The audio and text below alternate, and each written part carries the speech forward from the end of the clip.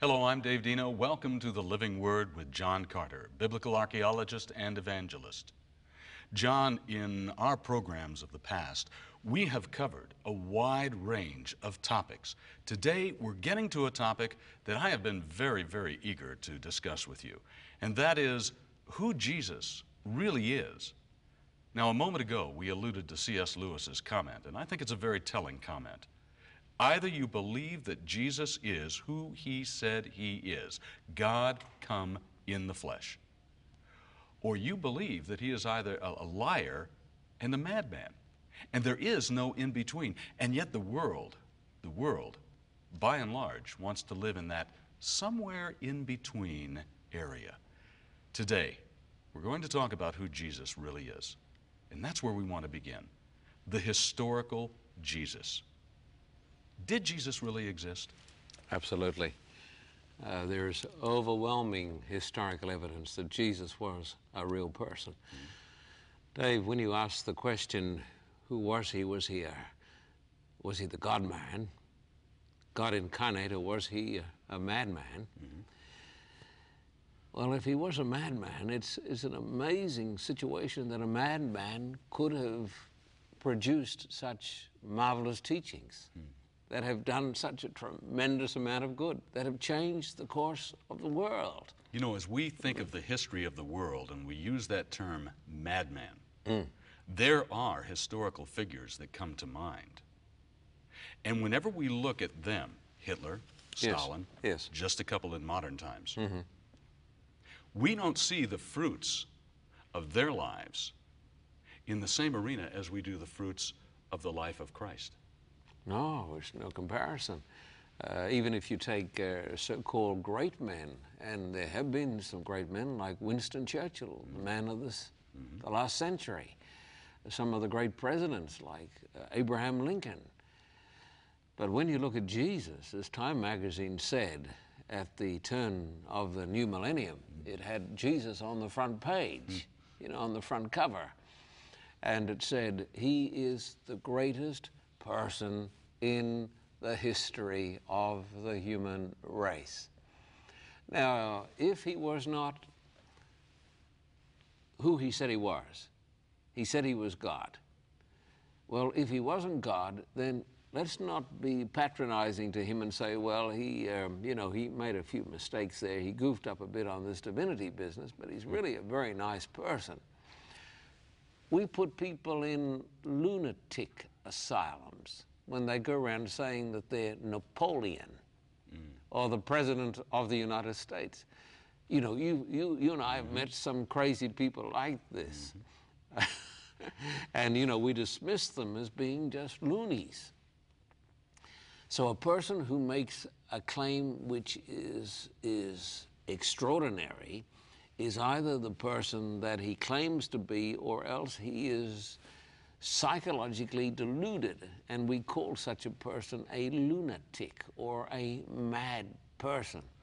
Now, Jesus is not the person that he said he was. If he is not God in the flesh, then he is a crazy, and we should not have anything to do with him.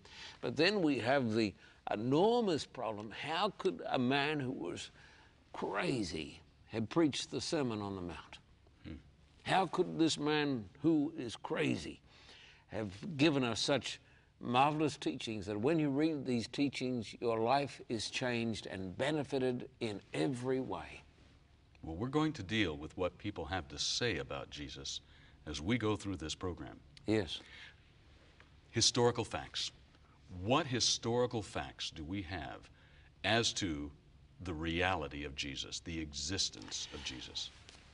We have some secular historians, but I don't want to refer so much to them. There is a statement which is in the books by Josephus. Some people question it, but others say those statements are authentic, where Josephus, the Jewish historian, actually describes Jesus.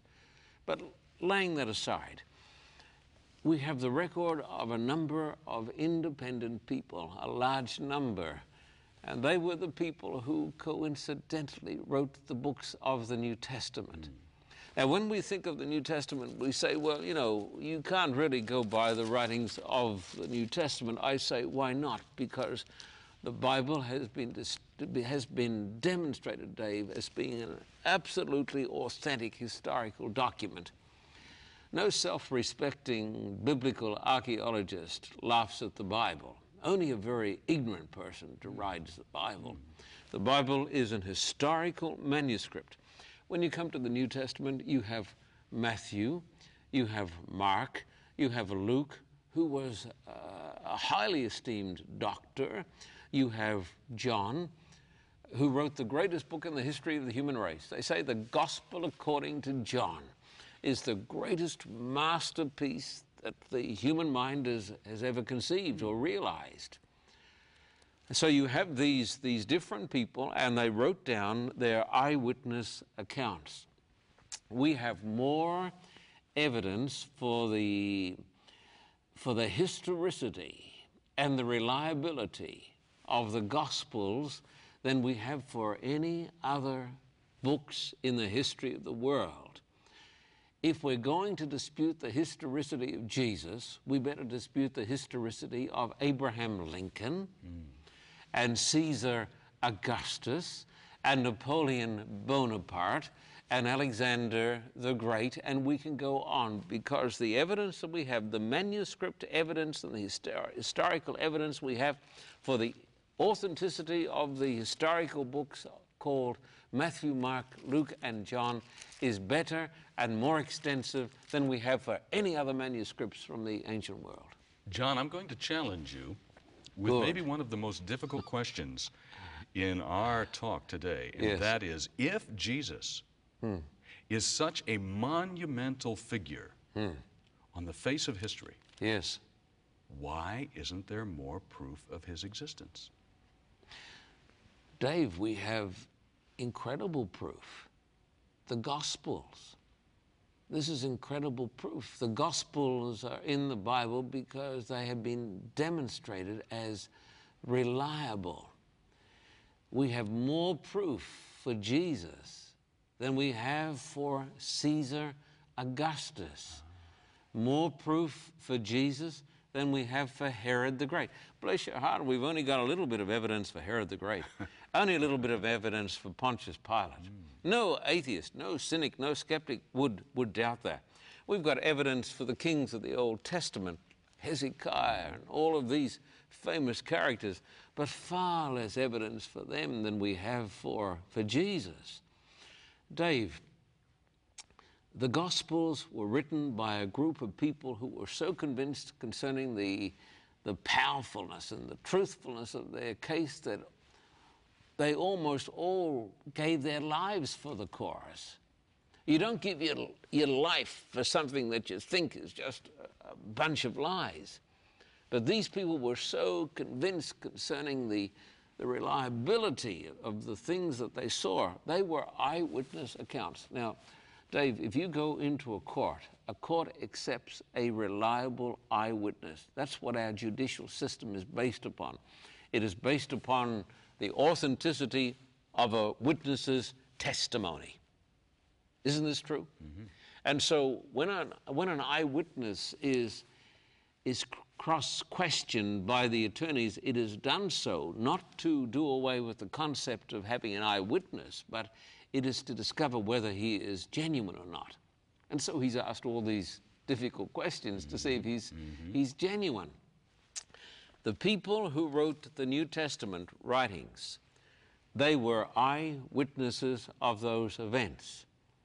And they wrote down those eyewitness events. They wrote them down with their own hands, with their own fingers. And then these books were copied. And around the world, from the Middle East, from Egypt, and then as it spread out into other parts of the world, there are literally thousands of manuscripts or portions of the manuscripts. The Bible has a greater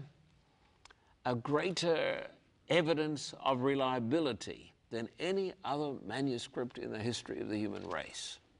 John, having talked about the reality of Jesus, yes, let's talk about the divinity of Jesus. Yes. Did he himself ever claim to be God? Yes, indeed. Dave, let me tell you something else. Because I love this subject, because I love Jesus. Time magazine is not exactly a conservative evangelical publication.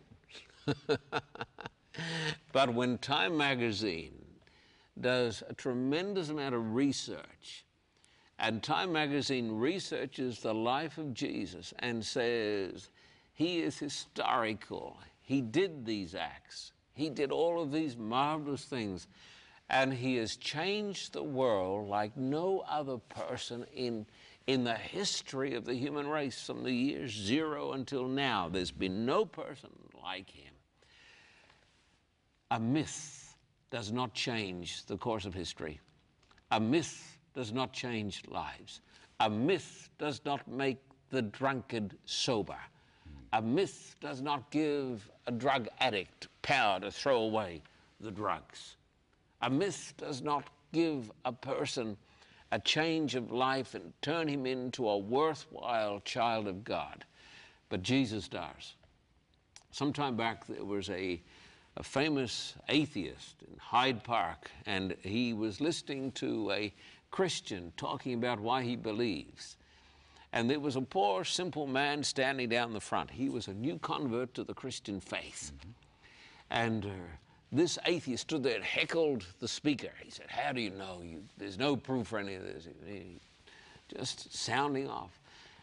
But he couldn't get anywhere with the speaker, so he turned to this poor, simple, new Christian. He said, "What do you know?" The man said, "I don't know much at all." He said, "What do you know about the Bible?" He said, I don't know much about the Bible at all." He said, I don't know much at all. "What do you really know about Jesus and his historicity? What do you know about the synoptic problem in the New Testament?" He said, what? He said, "I know nothing." He said, "Well, what do you know?" He said, "Sir, I know very little, but I know one thing. That there was a time not very long ago when I came home, when my wife would dread my coming, and my children would hide because I'd come home drunk, because I'd spent all the money on alcohol, on that demon. There was a time when I couldn't pay my bills, and I had a fearful temper, and my family were afraid of me." But he said, "I found Jesus, and Jesus came into my life. And he said, my wife waits for me when I come home, and my children run to the front gate, and they throw their arms around me, and they call me Daddy." He said, "There's a lot of things I don't know, but," he said, "I do know one thing. Jesus changed my life." John, in the scriptures, Yes. you've said that Jesus has claimed, Yes. has made the claim to be God. Can you give us some specific instances? I'm finding the text. Okay. I'm getting underway. I just took a while to get off that other point, but I'm getting underway. Let me read you a whole passage here in John chapter 8. It's a great passage. It says here at the top, the claims of Jesus about himself. Now just let's remember this scenario, good man or God-man. Well, if, you can't really say that. If he's a good man, well, that's different to saying he's a God-man. And so if he's not the God-man, he's not a good man at all, he's a big fraud. And there are people who say that today. They say he's a big fraud. So let me read you from this Jewish fisherman whose name was John, who wrote the greatest book in the history of the world with the most profound thoughts. John chapter 8. "The Jews answered him, 'Aren't we right in saying that you are a Samaritan and demon-possessed?'" And so, Jesus has always had his detractors. And the religious leaders here said that Jesus was a Samaritan. That was like that was an insult, because the Jewish leaders there sort of didn't like the Samaritans. They thought they were a pretty bad breed of people. I believe that their term was that they thought of Samaritans as being, quote, half-breeds. Oh, yes, like dogs. Yeah. They said, we know what your problem is. You're just a Samaritan, or you've got a demon. So here they're accusing Jesus, the greatest benefactor in the history of the human race, as having a demon. Almost being like those evil people who blew up the Trade Center in New York City. They're saying, you're a bad man. You got bad blood and you're full of the devil. Right. I'm not possessed by a demon, said Jesus, but I honor my Father and you dishonor me. I'm not seeking glory for myself, but there is one who seeks it, and he is the judge. I tell you the truth, if anyone keeps my word, he will never see death.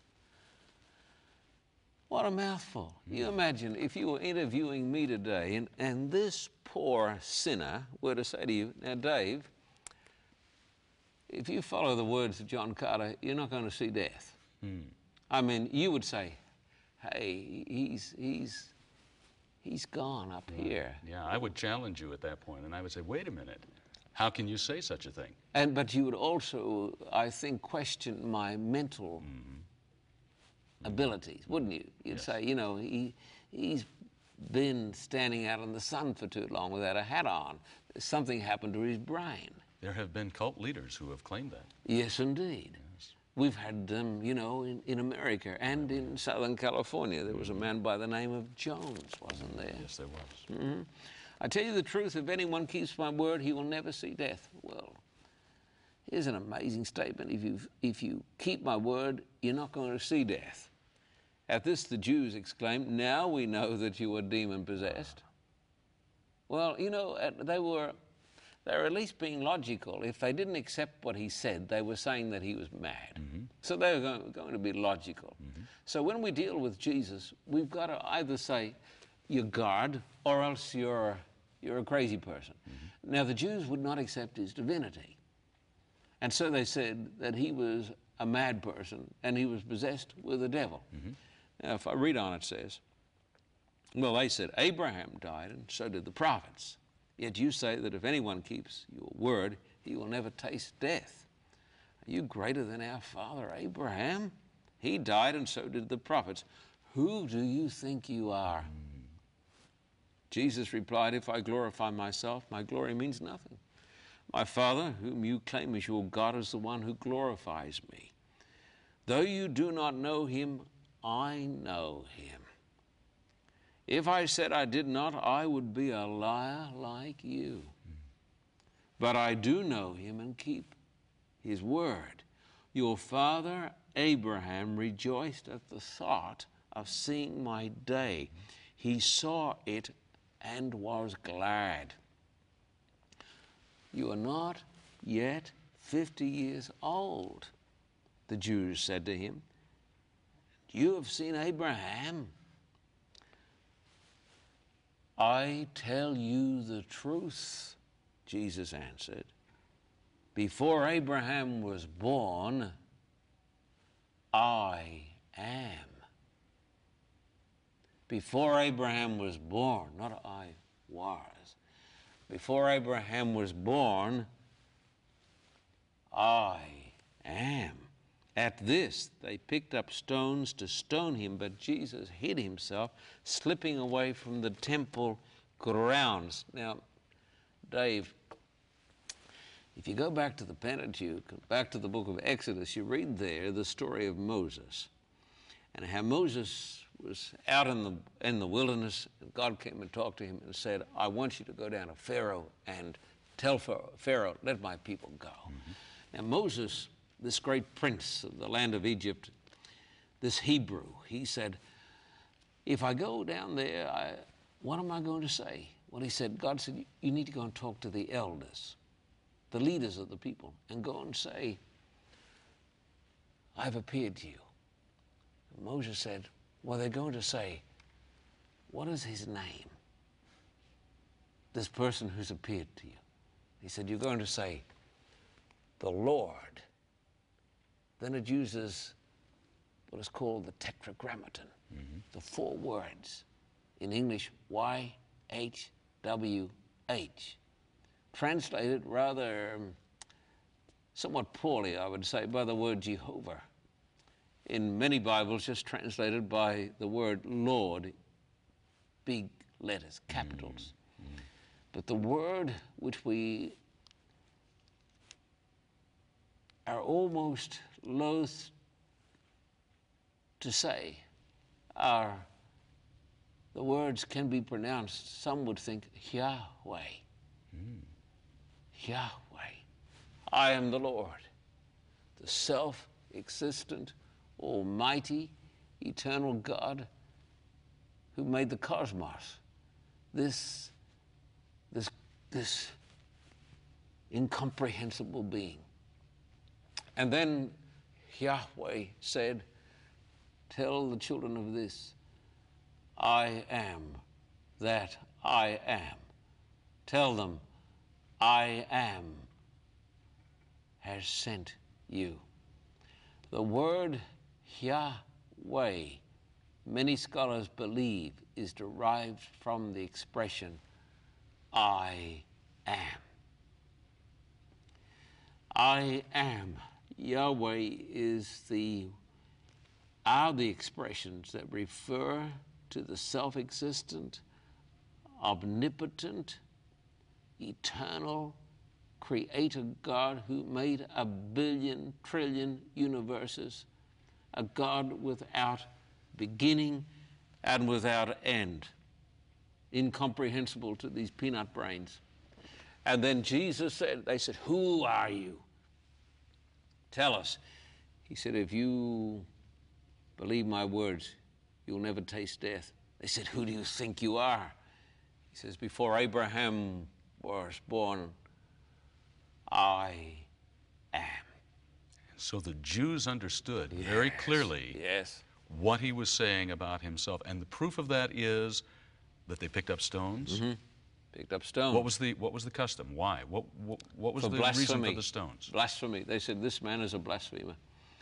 So they were going to pick up the stones and stone him to death. But because he was God, they couldn't stone him to death. He slipped away and just walked through their midst, and he was gone.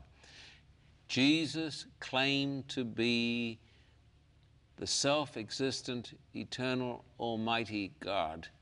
Any man who makes such a claim today, we treat as being madmen. We would lock them up if we had the facilities, but we wouldn't treat them seriously. Dave, listen to this. I had a man come into my church. As you know, I'm a pastor. I have a church here in Arcadia, 100 West Duarte Road, Arcadia. In my church once, a man came to me, and he stayed behind after church, and he said, Pastor Carter, I've been listening to you on the radio. Oh, I said, thank you. I hope you enjoy the program.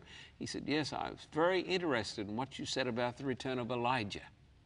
Oh, I said, I hope you enjoyed the meeting. He said, yes. He said, I am Elijah. I said, come again? He said, I am Elijah. He said, the Bible predicted that Elijah would come. Now, this man did not give me the evidence or the appearance of being a weirdo. He was nicely dressed, had a nice suit on. In fact, when he came through the doors of my church, I thought to myself, well, what a fine-looking Christian gentleman. He said to me, I am Elijah. I said, you mean you got the Spirit? No, no, no. He said, I am Elijah. He said, I want to ask you some questions. I said, hold on for a minute. If you're Elijah, I ought to be asking you the questions. You shouldn't be asking me any questions. He continued to come to my church for weeks and months and then moved away to another part of America where he's going to bless them with his special revelations. But we know, of course, that he is a sick man. Now, if Jesus made these claims, Jesus didn't say that he was Elijah. He didn't say he was a prophet. He said that he was Almighty God. If he was an Almighty God, don't believe him. Don't trust him. Don't read his word, because he's a deluded madman. And yet so many will say, oh, I don't believe that Jesus is really God, but you know, he really was a good teacher, and he had a lot of good things to say, and I'll live my life by the things he said, the principles that he put forth. I think that the whole area of him claiming to be God, that's probably something that somebody made up about him. Well, Gandhi said that, you know. Gandhi said, I believe that Jesus, the leader of the Indians, you know. Gandhi said, I believe Jesus was a great person. He said, I read his words and I read everything that he says, and I think he's a great person. But he says, the idea about Jesus being God, he said, I don't believe this.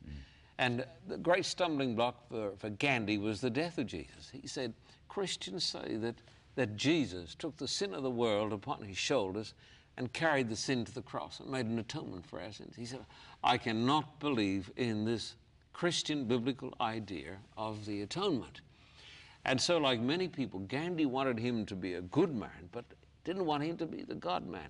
But Jesus claimed to be the God man. Let me give you another example. After Jesus had died and been raised from the dead, he met with his disciples. But as you and I know, Thomas wasn't there. So Jesus said, well, I want to see Thomas. And Thomas came sometime later. And Thomas had said, unless I can actually feel the wounds in the hands and put my hand into his side where the spear went, he said, I'm not going to believe. Thomas was the sort of person who said, I won't believe a thing unless I have complete proof, complete proof. And so Jesus came to him and Jesus said, now Thomas, look at these hands of mine. Give me your hand, Thomas, feel this. Now put your hand in my side, Thomas, feel the scar there.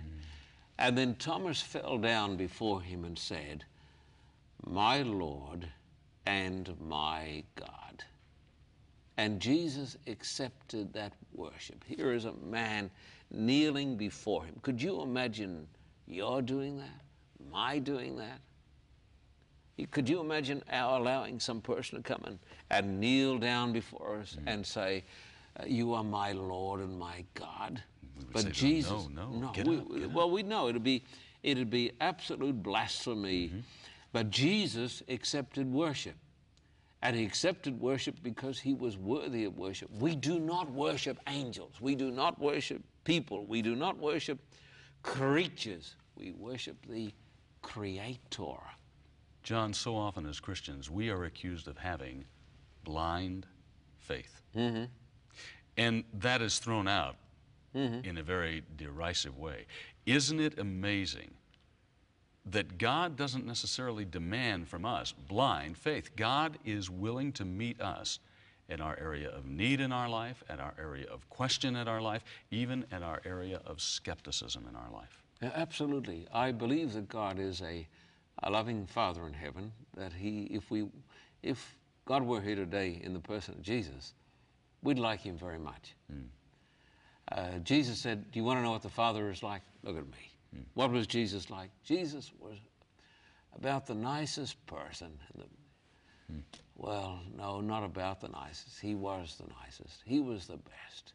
He was the kindest. That's why the common people loved him.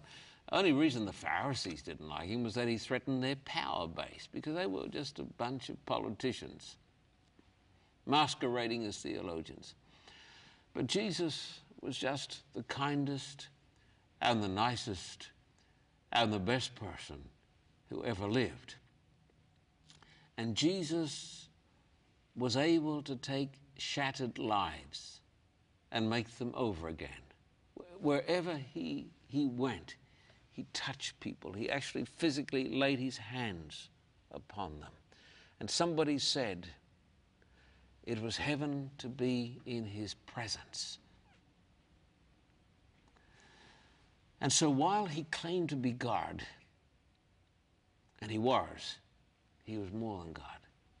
He was a real man. Let's talk about that for a moment. We've talked about the divinity of Jesus, but what about the humanity? Being a real man. He was as real as Dave Dino, as real as John Carter, more real. I want to read, Dave. I'm here in the Gospel of John now. The Gospel of John talks more about Jesus and his divinity than just about anywhere else in the Bible. Now, these words are profound words. They're just almost too hard to take in, and we need the help of the Spirit of God to take these words in. But Dave, your point before is so relevant. When people say, you know, he's a good guy and all the rest of it, hey, don't patronize him. Don't talk like this. This is completely illogical stuff. You need to be logical, and God does not demand, as you were alluding before, a blind faith. God is reasonable. He's a loving Father. God gives us evidence upon which we can base our faith.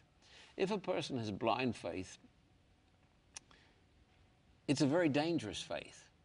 Aye. Well, you can have a blind faith in Buddha. Doesn't make Buddha God. You can have a blind faith in Nostradamus.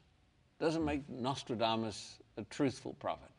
We do not want a blind faith. We want an intelligent faith. It seems to me, blind faith that causes a person to fly an airplane into a building. That's a fanatical faith. It's not God's faith. God says in the book of Isaiah, come, let us reason together. Though your sins be as scarlet. God says, you think the God of the universe says, come sit down, let's do a little talking, let's do some reasoning. Reason with God? Goodness, what a good God he is. It's amazing. And then you read in the Gospels that says, these things are written down. I've told you all of these stories, I've told you all of this evidence, so that you might believe in Jesus. The Bible contains evidence so we can believe in Jesus. So today, Dave, we are not advocating a blind, superstitious faith. We meet people who say, well, I belong to such and such a church because I just have faith in that. I belong to such and such an organization because I have this deep feeling inside, and because my parents, and I just have this faith. And they seem to think that there is virtue in faith. There is no virtue in faith per se. There is only virtue in the being to which the faith is directed. Scripture itself challenges us as believers to always be ready to give a reason Yes. for the faith Yes. that is in us. Yes. That's not blind faith. No, it's not blind faith. So blind faith can lead you down the path of religious bigotry, can lead you into blind deception. The communists had blind faith in Stalin. The Germans had blind faith in Hitler. So a blind faith is dangerous, it is unbiblical, it is unreasonable. But we are dealing today with a God who is a very reasonable God, who doesn't expect us to check our brains in at the door whenever we go to church. John, let's meet Jesus, as they say in the sporting events, up close and personal. What was he like as a person? Let me read you this text about in John chapter 1. John says, in the beginning was the Word, and the Word was with God, and the Word was God. He was with God in the beginning. Through him all things were made. Without him nothing was made that has been made. He made it all. In him was life, and that life was the light of men. The Word became flesh and made his dwelling among us. We have seen his glory, the glory of the one and only who came from the Father, full of grace and truth. Dave, think of these words. In the beginning was the Word. The Bible says the Word became flesh. So this is talking about Jesus. He is God's thought made audible. In the beginning was the Word. The Word was with God. He was with the Father. And it says the Word was God. It doesn't mean he was the same person as the Father, but he partook of exactly the same nature and the same essence. He belonged to a very unique family, the family of God. He was God. We are human beings. We don't belong to, we are children of God, but we are not divine. He was divine. And then it says, because of his incomprehensible love for the human race, and because the human race had made such a mess of things and gone astray, he said, I want to come down and live among them. And it says the Word became flesh and dwelt among us. He was born as a baby. He was truly a human baby, but he was much more. And when Mary took that little baby in her arms and nursed the baby and rocked the baby to sleep, wonder of wonders, she was holding in her arms the incarnate God. The song says, Mary, did you know? Did you know that one day this baby would be the Savior of mankind? And somebody else said that she kissed the face of God. When she kissed this little baby and said, isn't he beautiful? She was kissing God in the flesh. So he was God, the creator of the universe, the creator of the cosmos, the creator of matter and time and energy, the one who was there a trillion years ago. Scientists talk today about the Big Bang as when the cosmos came into existence. They say it happened 13 or 14 billion years ago. He was there long before 13 or 14 billion years ago. And the Bible says that because the world went astray, he said, I'm going to go down to seek and to save that which was lost. So as a man, getting to know him, again, what he was like. Yes. What do we know about him? What characteristics do we know about Jesus? I like to say to young people, Dave, if you had lived when he had been here in the flesh, you would have loved him. You would have been his disciples. You wouldn't have laughed at him or laughed at the church. You would have been his disciple. On one occasion, the Bible tells about a woman who was caught in the very act of adultery. The Pharisees caught her. They were professional religious snoops. They were probably, some of their number had been sleeping with her, so they knew how to catch her. So they caught this woman. They bring this woman half-clothed into his presence. They say, now, Lord, Master, Moses in the law said that such people should be stoned. What do you say?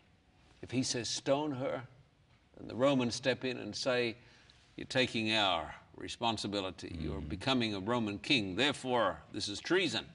And if he says, no, we don't stone her, then they say, well, then you don't have any regard for the teachings of the Bible. Therefore, you're not the person that you say you are. So Jesus stoops down, writes in the sand.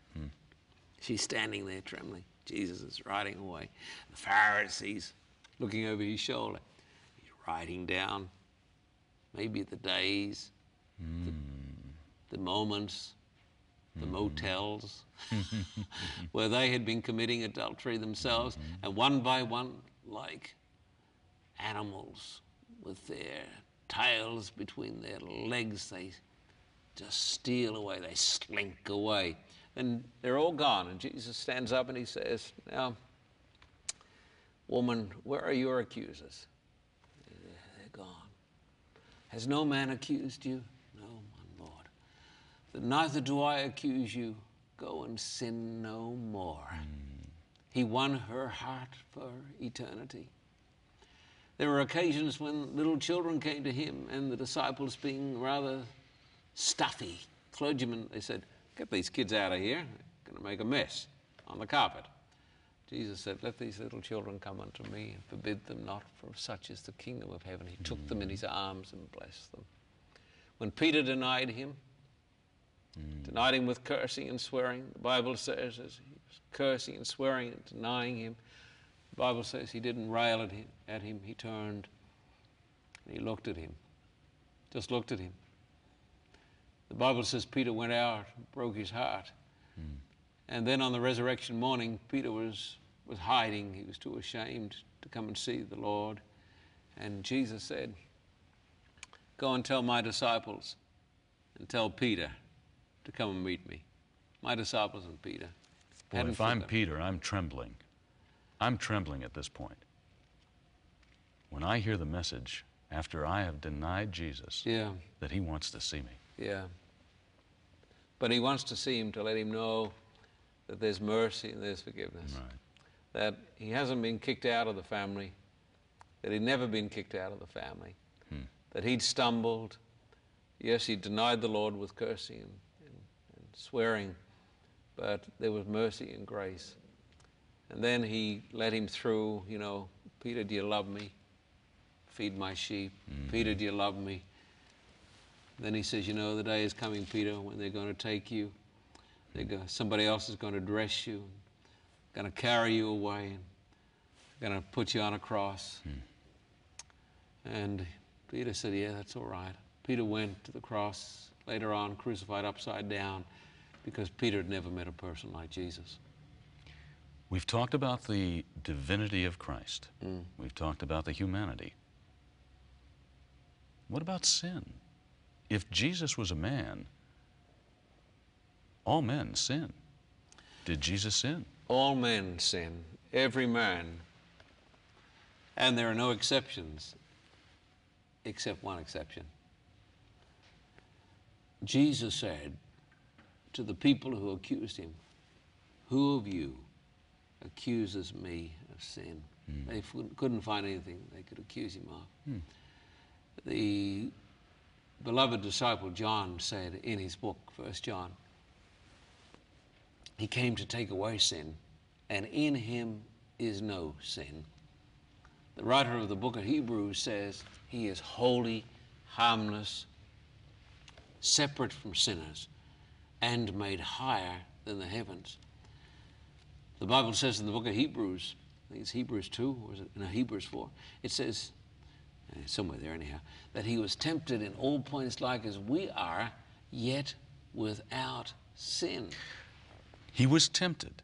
Yes, he was. Real temptation. How did he resist sin? He resisted sin by relying upon his Father, by relying upon God. Jesus was filled with the Word of God. The Bible tells us that often Jesus would get up early in the morning, long before day, and go out into a desolate place, and there he would pray. And so, while he was not a sinner, he drew his strength from his connection with God.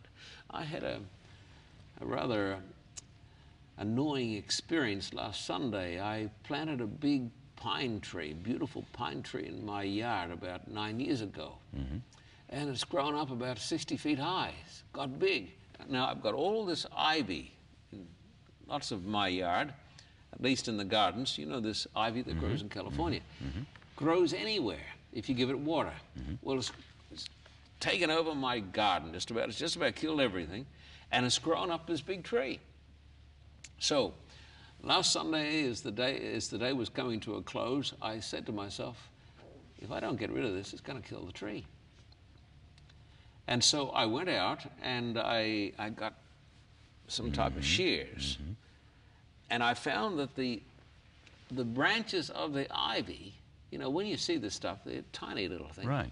They're this round, this round. Really? And they're growing up right around the tree, wound up around the tree, and they're hanging onto the tree. So I chop around to cut off the roots. And almost with glee, I went out a day later to see how all the ivy would have wilted and died. It's growing as good as ever. And the reason is the ivy itself has attached itself to the tree. And it is drawing its sap from the tree. It is drawing its life from its connection to the tree. Now that's bad for my tree, but it's good for the ivy. Jesus was like the ivy. He had his roots down into the Father. He spent time with the Father. He read the Father's Word. He knew the Scriptures off by heart. He was filled with God's Word. He spent time, not spasmodically like most of us, but he spent time with the Father in prayer. And he became like a mighty vine. Nothing could shake him. John, do we have the same strength to resist temptation that Jesus had? I mean, after all, he was God. He was God, and he was man. He was the only one of his kind, as the Greeks would call him, the only begotten. Fully God, fully man. He was not half a God and half a man. He was as much God as the Almighty God who rules the universe. He partook of that nature and that essence. But he was also completely man. And as man, he overcame the power of Satan in the same way that we can overcome. Let me read to you the book of Hebrews. Though we must remember when he was tempted, the Bible does say he was without sin. Now let me read you a text here. Hebrews chapter 2 and verse 14 and onwards. Since the children have flesh and blood, he too shared in their humanity, so that by his death he might destroy him who holds the power of death, that is the devil, and free those who all their lives were held in slavery by their fear of death. For surely it is not angels he helps, but Abraham's descendants.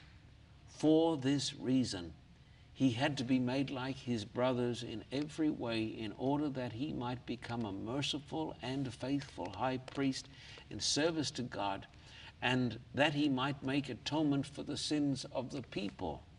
Because he himself suffered when he was tempted, he is able to help those who are being tempted. But Dave, there's something that we must not forget. He is far more than an example.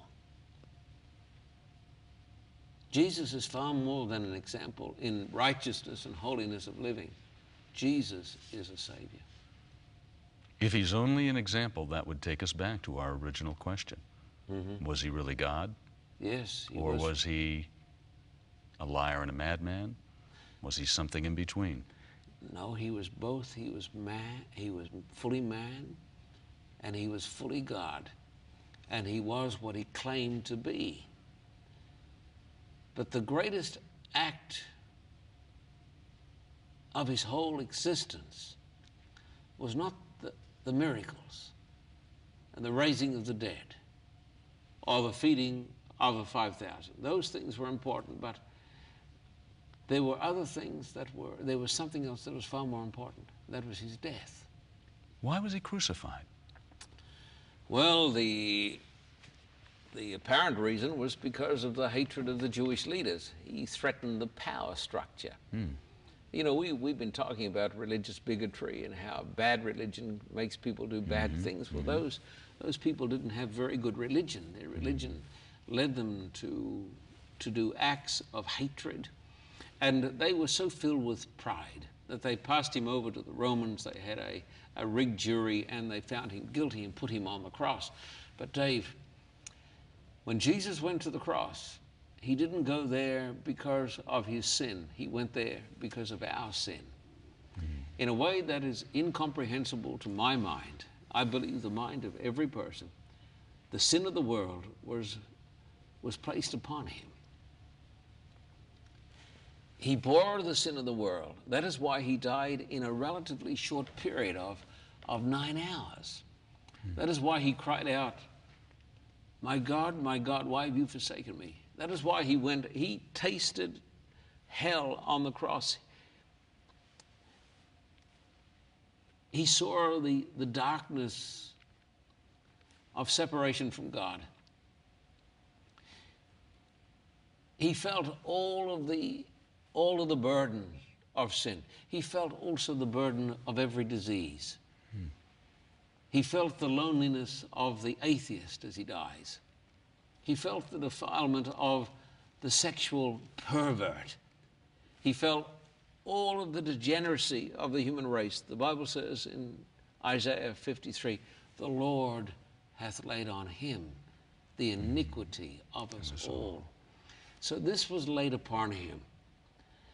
And the darkness was so black and the pain was so awful that he cried out my God, why have you forsaken me? He felt the separation.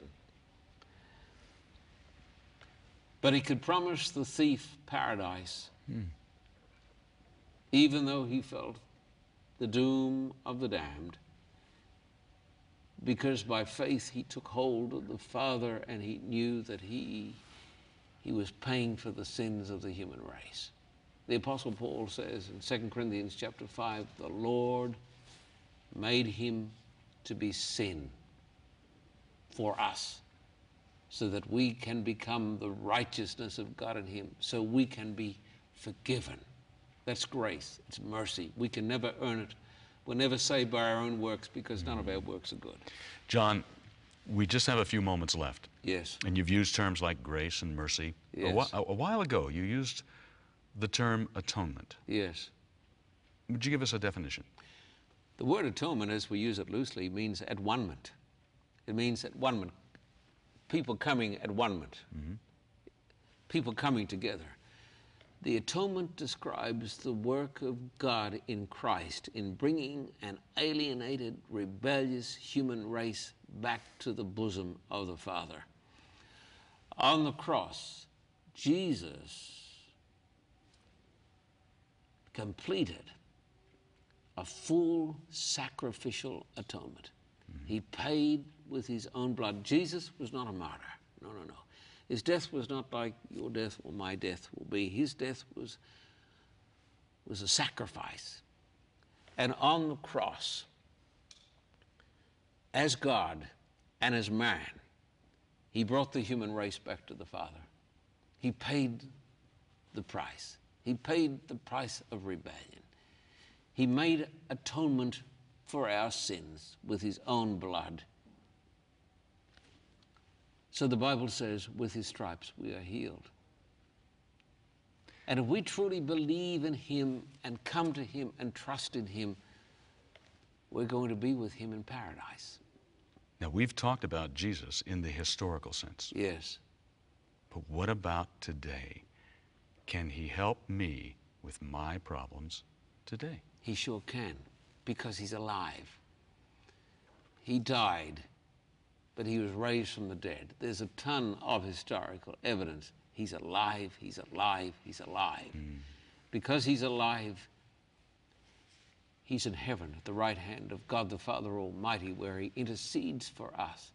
The Bible says he is able to save them to the uttermost, to come unto God through him, because he ever lives to make intercession for them. I want to say to the people who are listening and watching today, Dave, he can help the drug addict. He can help the sex pervert. He can help the person who is struggling with sin. He can help people in all other areas of difficulty. He can help people who are depressed.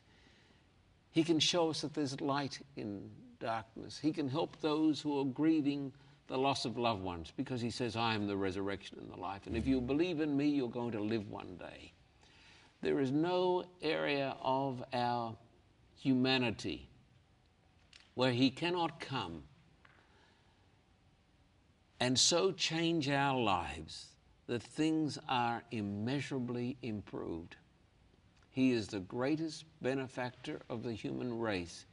He is the Son of God and the Son of Man, the Savior of the world, and our coming King.